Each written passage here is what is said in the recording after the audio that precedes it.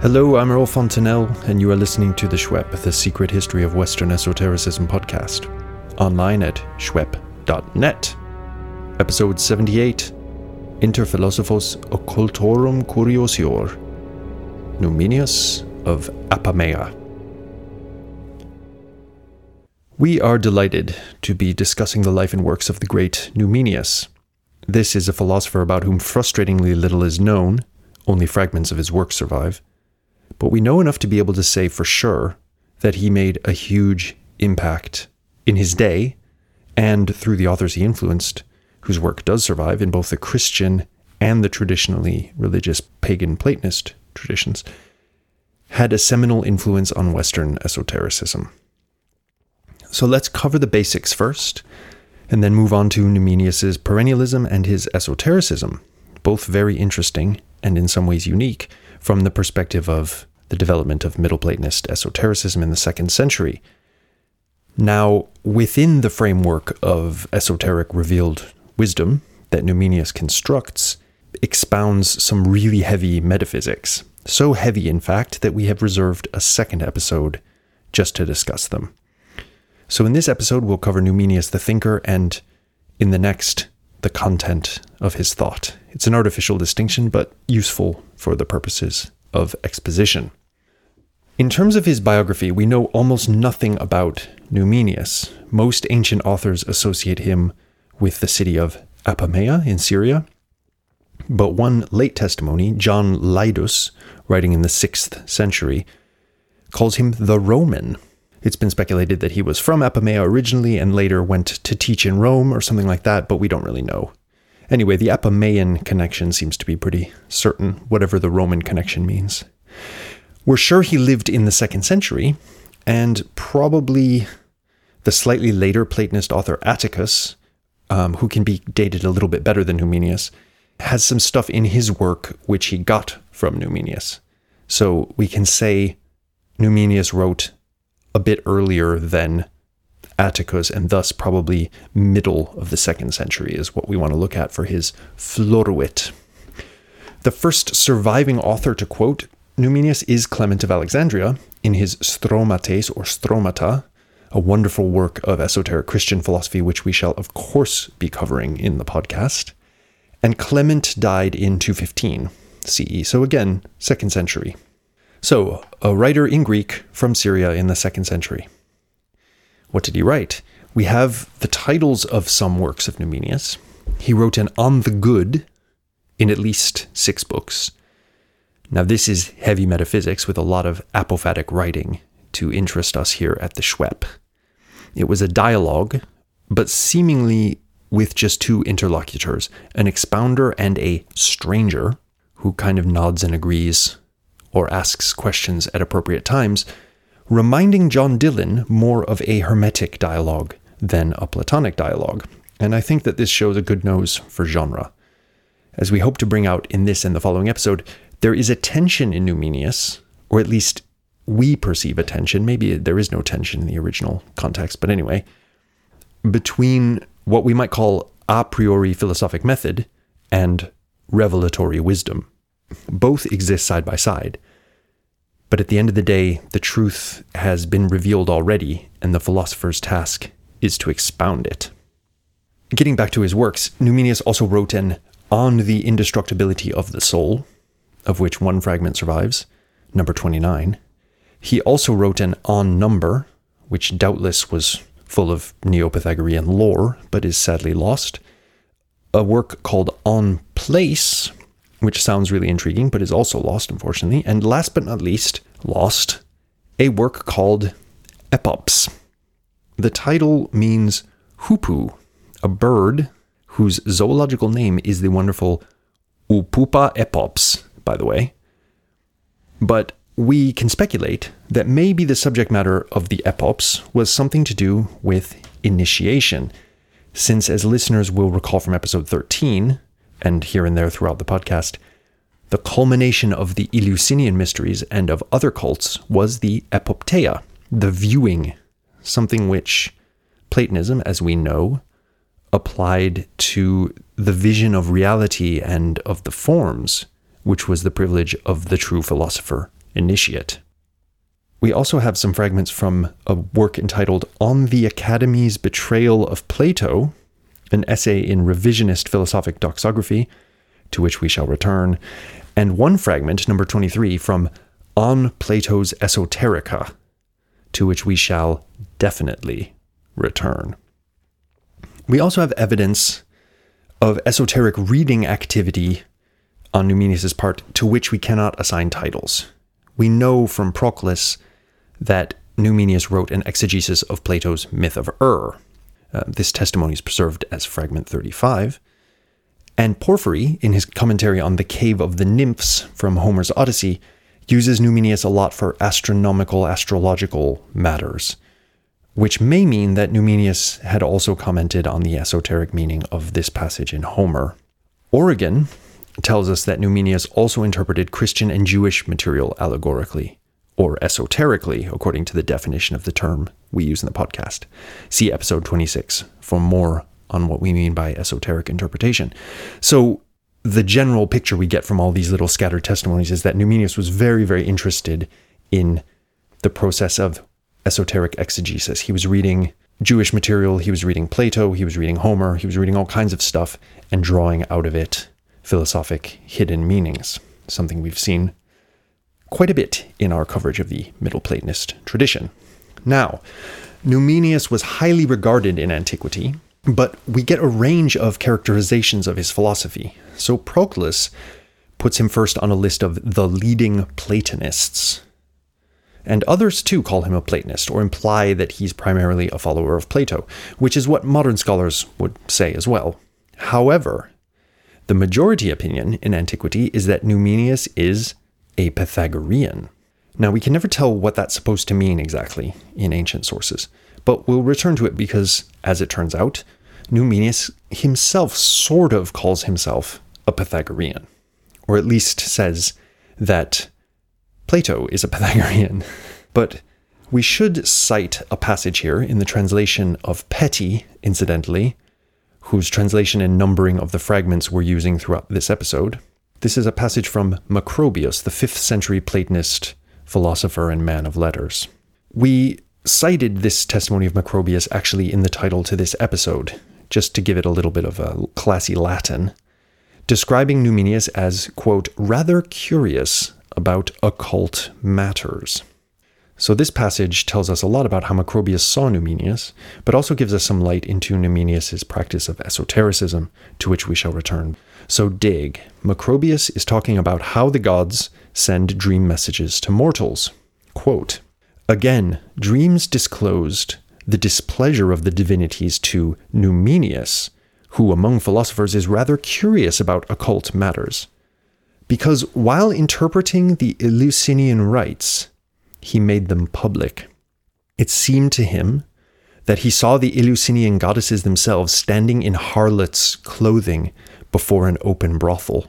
And when he marveled at this and demanded the reason for a disgrace not befitting divinity, they responded in anger that they had been violently dragged away from the sanctuary of their chastity and had been prostituted to all comers by Numenius himself. Now, we don't have any idea where Macrobius gets this anecdote from, but what are we to make of the idea that Numenius profaned the Eleusinian mysteries by interpreting them? Well, we'll come back to this nearer the end of the episode when we've discussed Numenius's esotericism, because this discussion will give us more to go on. As for, quote, rather curious about occult matters, end of quote, there is probably some overlap here with modern ideas about what the term occult is supposed to mean. Numenius was very interested in astronomy, astrology, which in itself is just normal scientific interest in his day, but the fact that he makes astral matters an integral part of his theory of the soul, as we'll discuss next episode, along with the multiple attestations of exegesis of mystery cults, alluded to in this testimony from Macrobius and elsewhere. And I think also we can probably safely conjecture he had some arithmological speculations, maybe in the lost tract on number. All of this might give us an idea of what Macrobius means by occult here. At any rate, the astral lore Macrobius elsewhere cites from Numenius makes the zodiac and the Milky Way essential stopping points on the soul's journey down into the body, which one might perhaps have seen as an occult doctrine in the 5th century. It's certainly an abstruse doctrine. We can adduce Proclus here, who describes Numenius as, quote, stitching the Platonic sayings to astrological lore, and this to the teachings of the mysteries, end of quote. So whether we want to call this occult or not, you get the idea, maybe, of the kind of thought Numenius is engaged in. There's a lot of kind of recondite lore in his work. At any rate, moving on, but still talking about Numenius's reputation in antiquity and his effect on later philosophy, Numenius was a huge influence on Plotinus and Porphyry, the great 3rd century Platonist and his greatest student. And that's the primary reason everyone is interested in him in the history of philosophy in the first place. Oh, and of course, his thought is intimately linked with that found in the Chaldean oracles, which also makes him interesting to a more, shall we say, elite circle of philosophic historians. Fragment 17 of Numenius either quotes Fragment 7 of the oracles, or Fragment 7 of the oracles is quoting him, with slight changes in wording, as you'd expect, going from prose to hexameter verse or going from hexameter verse to prose. But this is the same idea, for sure, in both texts. So we can say that Numenius and the oracles exist in many ways in the same thought world. Now, Numenius was also used a lot by early philosophic Christians, Origen and Eusebius notably, who found in his doctrine of the triple God something that they could use for their own Trinitarian purposes. As we shall see, Numenius also dug Moses, and these Christians like citing him for that reason as well. So he's significant for early Christian theology in a number of ways, and a lot of what we have of him is preserved by these Christian authors. Now, moving to the present day, everyone nowadays agrees in calling Numenius a Middle Platonist, but that doesn't tell us too much, as attentive listeners to our interview with John Dillon in episode 62 will be aware. It's just kind of a catch-all category for this very diverse field of philosophers who, in the 1st and 2nd centuries, who are reading Plato as a dogmatic author, an author with a teaching, but beyond that, anything goes. We can go further while still being a bit vague and say that Numenius belongs not so much to the strand of Middle Platonism, which we've seen kind of in Plutarch, but which we see really clearly in authors like Alcinous and Atticus, who are very straightforwardly philosophical, and they don't really feature in this podcast much at all because they're so straightforwardly philosophical. Numenius is rather in the current occupied by Apuleius in his darker, more folkloric moments, by the Chaldean oracles, the Hermetica, and the Platonizing Gnostics. Unlike these later authors, though, Numenius writes in the genre of philosophy, not primarily of revealed wisdom. And yet revealed wisdom, as we shall see, is one of his primary concerns in a way. So he's a very interesting author. He reminds us of the Chaldean oracles and of Plato in sort of equal measure. And his thought is full of logical reasoning, but also likes to push logical reasoning to its limits and try to see what's beyond the limits. I also think Gregory Shaw makes a very good point when he describes Numenius as, quote, a mysterious and fundamentally important religious thinker of the 2nd century CE. We're definitely in philosophy as a genre here, but there's no way to separate philosophy from religion in a clear-cut way when dealing with Numenius. Turning to how Numenius presents himself, however, Shaw is wrong when he claims that Numenius defined himself as a, quote, Pythagorean Platonist. In fact, we have a lot of materials which allow us to say pretty much exactly how Numenius did define himself, and it's not exactly Pythagorean Platonist. It's more like follower of the perennial wisdom founded in the teachings of the wise barbarian sages, which Pythagoras first expounded to the Greeks, followed by his disciples Socrates and Plato. Numenius, in other words, is a fully fledged Platonist perennialist. We call him a Platonist in scholarship because his primary exegetic debt is unquestionably to Plato. He's reading Plato, he's quoting Plato, he's playing with ideas found in Plato all the time. But he frames what he's doing on a much grander and more esoteric platform. So the way he constructs the tradition to which he belongs is much grander than would be implied by something like Platonism. Let's cite fragment 1 of Numenius in this context. This fragment is taken from Eusebius quoting Numenius's book on the Good, and it's a wonderful testimony to the reading methodology of a Middle Platonist perennialist. How does one go about writing a philosophic treatise on the good? Well, quote, "It will be necessary, after discussing and drawing conclusions from the testimonies of Plato, to go back further and bind them together with the statements of Pythagoras, and to invoke the nations of renown, citing the initiations, dogmas, and fundamental rituals which they celebrated in agreement with Plato, all those which the Brahmins, Jews, Magi, and Egyptians have established." End of quote. So we see here that the fundamental touchstone of authority, at least in the present discussion of ontology, is Plato. And indeed, the entirety of what we have from On the Good shows the fundamental stamp of Plato's Timaeus myth and of the discussion of the form of the good in the Republic. See episodes 27, 30, and 31 of this podcast if you need reminding about these essential Platonic texts. But Plato is to be bound together by Pythagoras, and the whole philosophic dogma, thus isolated, this sort of Pythagorean Platonic tradition, can be further elucidated with reference to the religious institutions of approved barbarians. As in Plutarch, the wise barbarians have a philosophy of their own, but the way they sort of transmit it is hidden within their ritual practices and religious teachings. But notice that, unlike in Plutarch, the Jews have made it to the shortlist of wise barbarian nations, whose rites hold a wisdom in accord with the Pythagorean Platonic teachings. And we know from Origen that Numenius was reading the Jewish texts and interpreting them esoterically. We're dealing here, as doubtless in the case of the Egyptian and other doctrines, with philosophic truth wisely hidden within religious ritual by the nomothetes of the barbarians.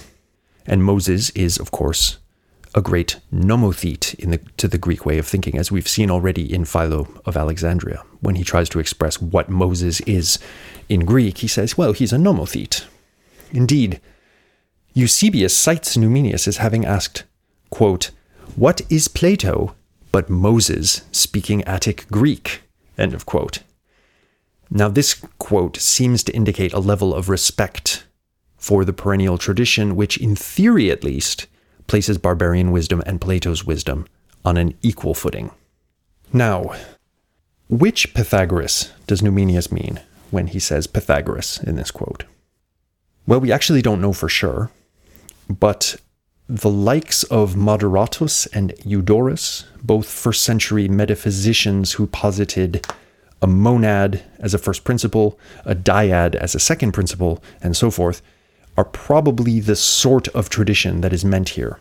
The tradition generally referred to in a vague way as Neo-Pythagorean philosophy, since we can't really say enough about it to be more specific than that. As we know, the historical Pythagoras didn't write anything, or if he did write anything, this anyway wouldn't probably be what Numenius was referring to. He's going to be referring to this later tradition and or to the pseudo-Pythagorean texts of the Hellenistic period. Whatever the Pythagorean teachings are that he sees as the fundamental ones, by which Plato's thought must be judged, and probably here we're dealing with monad-dyad metaphysics as a major Pythagorean sort of touchstone that we also find in Plato, and also we should mention here the pseudo-Platonic second letter, which is widely regarded as a Neo-Pythagorean forgery, probably of the Hellenistic period. And in that letter there is the mysterious passage about the king of all, which is a major source for Numenius's three gods doctrine. We'll talk about that in some detail in the next episode. At any rate, it is clear that Pythagoras is the master of the lineage to which Plato belongs for Numenius. It is clear that Pythagoras taught a monad and a dyad, because we find that all throughout Numenius, and it's clear that Pythagoras taught the three gods doctrine. So, In fragment 25 from On the Academic's Betrayal of Plato, we learn that Plato was not superior to Pythagoras, but perhaps not inferior either. And that's a kind of a normal take on things in later Platonism. But this is interesting. Socrates, although he inspired a number of different philosophers who misunderstood his teaching, in fact philosophized about three gods. In other words, Socrates also was a Pythagorean. So three gods is the proper, essentially Pythagorean position to take. Let's quote what Numenius says next in fragment 25. Quote, Plato was a Pythagorean. He knew that Socrates dispensed these same teachings from no other source but that one, i.e. Pythagoras, and that he, Socrates, had spoken in full awareness of this. In this way, therefore, he too bound things together, yet neither in a customary nor an obvious manner. And after arranging each detail in the way he considered most suitable, and concealing himself in between clarity and obscurity, he wrote securely.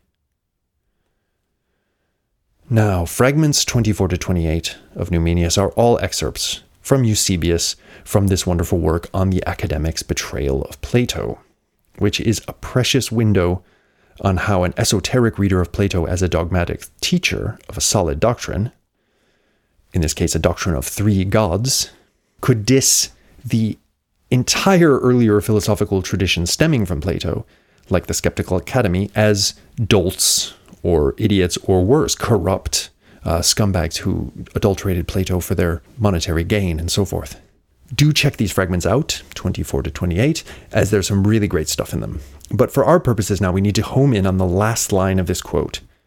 Concealing himself in between clarity and obscurity. Epikroupsamenos en meso tu dela enai kai me dela. He wrote securely. End of quote. This is an important line. We've already seen in Plutarch how he conceived of Plato as writing esoterically, but here we have a proper methodological program for Plato's esotericism. He was intentionally unclear, but not too unclear, so as to keep himself safe, but at the same time to express the truth to those capable of proper exegesis. Now, the example of Socrates is probably being referred to here in terms of safety, because he was, of course, put to death by the Athenians for his disturbing ideas about religion. Plato was, in other words, hiding his true meaning in plain sight for those with the wit to find it. This model of esoteric writing, ceteris paribus, is familiar in modern times from the theories of Leo Strauss. And this passage of Numenius provides us with a very rare gem of insight into how Platonist esoteric readers of Plato thought his written esotericism worked, and why he wrote esoterically in the first place. He's writing esoterically because he's afraid for his life, and he does it by using a kind of stylistic obscurity which allows him to hide the truth within the written word. We should also note, in the context of On the Academic's Betrayal of Plato, that Numenius is doing something very interesting here. He's arguing that most of the philosophic tradition stemming from Plato, and he even has some fairly harsh words for Xenocrates, who was Plato's second successor in the Old Academy. So someone you might expect a Numenius to praise. He's doing this dissing based on a kind of back to Plato platform. Plato's thought has been corrupted over the centuries, and we need to go back to the original sources and purify it. And especially he wants to purify it from Stoic influence and the influence of other kind of what he regards as divergent philosophical impurities. But the sources to which Numenius wants to return, of course, are not just Plato as he might be read today, like a strict reading of the dialogues, maybe with a little bit of the letters and perhaps the unwritten doctrines thrown in. The sources are, in the first instance, Plato read as an esoteric author whose works lay out a Numenian metaphysics, no surprise there, but also as one who's part of a much longer perennial tradition, which is also to be read esoterically. When we get to the Renaissance Platonists, Ficino, Pico, and the rest, we will actually see a similar methodology, only their concern was to reinstitute the true primordial Christianity. So in both cases, and this is why I draw this parallel here, esoteric interpretation of a notional primordial tradition is used as a critical tool for redefining a current living tradition. But this redefinition is not framed as a redefinition, it's framed as a purification back to the original form, a kind of return to the sources. Our sole fragment surviving from the work on the esoteric doctrines of Plato, and oh, how we wish we had this work in its entirety, is cited by Eusebius, fragment 23. Here, we get a very similar story of esotericism for safety, as we saw in fragment 25. So Plato wanted to write about the problems that he saw with the traditional religion practiced by the Athenians, with gods who commit incest and eat their children and stuff like that. These traditional stories made a lot of philosophers scratch their heads, and a lot of philosophers said, okay, this stuff is either to be chucked out or we need to find a way of making it philosophically acceptable. But Plato couldn't get away with criticizing the traditional stories openly. Look what happened to Socrates when he did so. But Plato loved the truth too much to remain silent, so he found a way. He invented the character of Euthyphro, and you can go read the Platonic dialogue Euthyphro and find out all about this gentleman. Euthyphro, in Numenius's reading, stands for the Athenians and their stupid theology.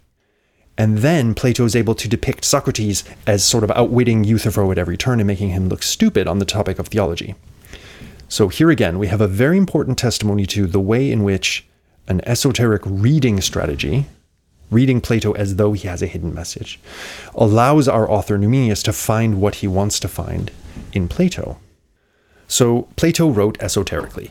So too, we can conclude, did the wise barbarians. Although they weren't writing exactly, they were rather founding initiations and other religious observances with hidden philosophic meanings to be excavated by interpreters like Numenius.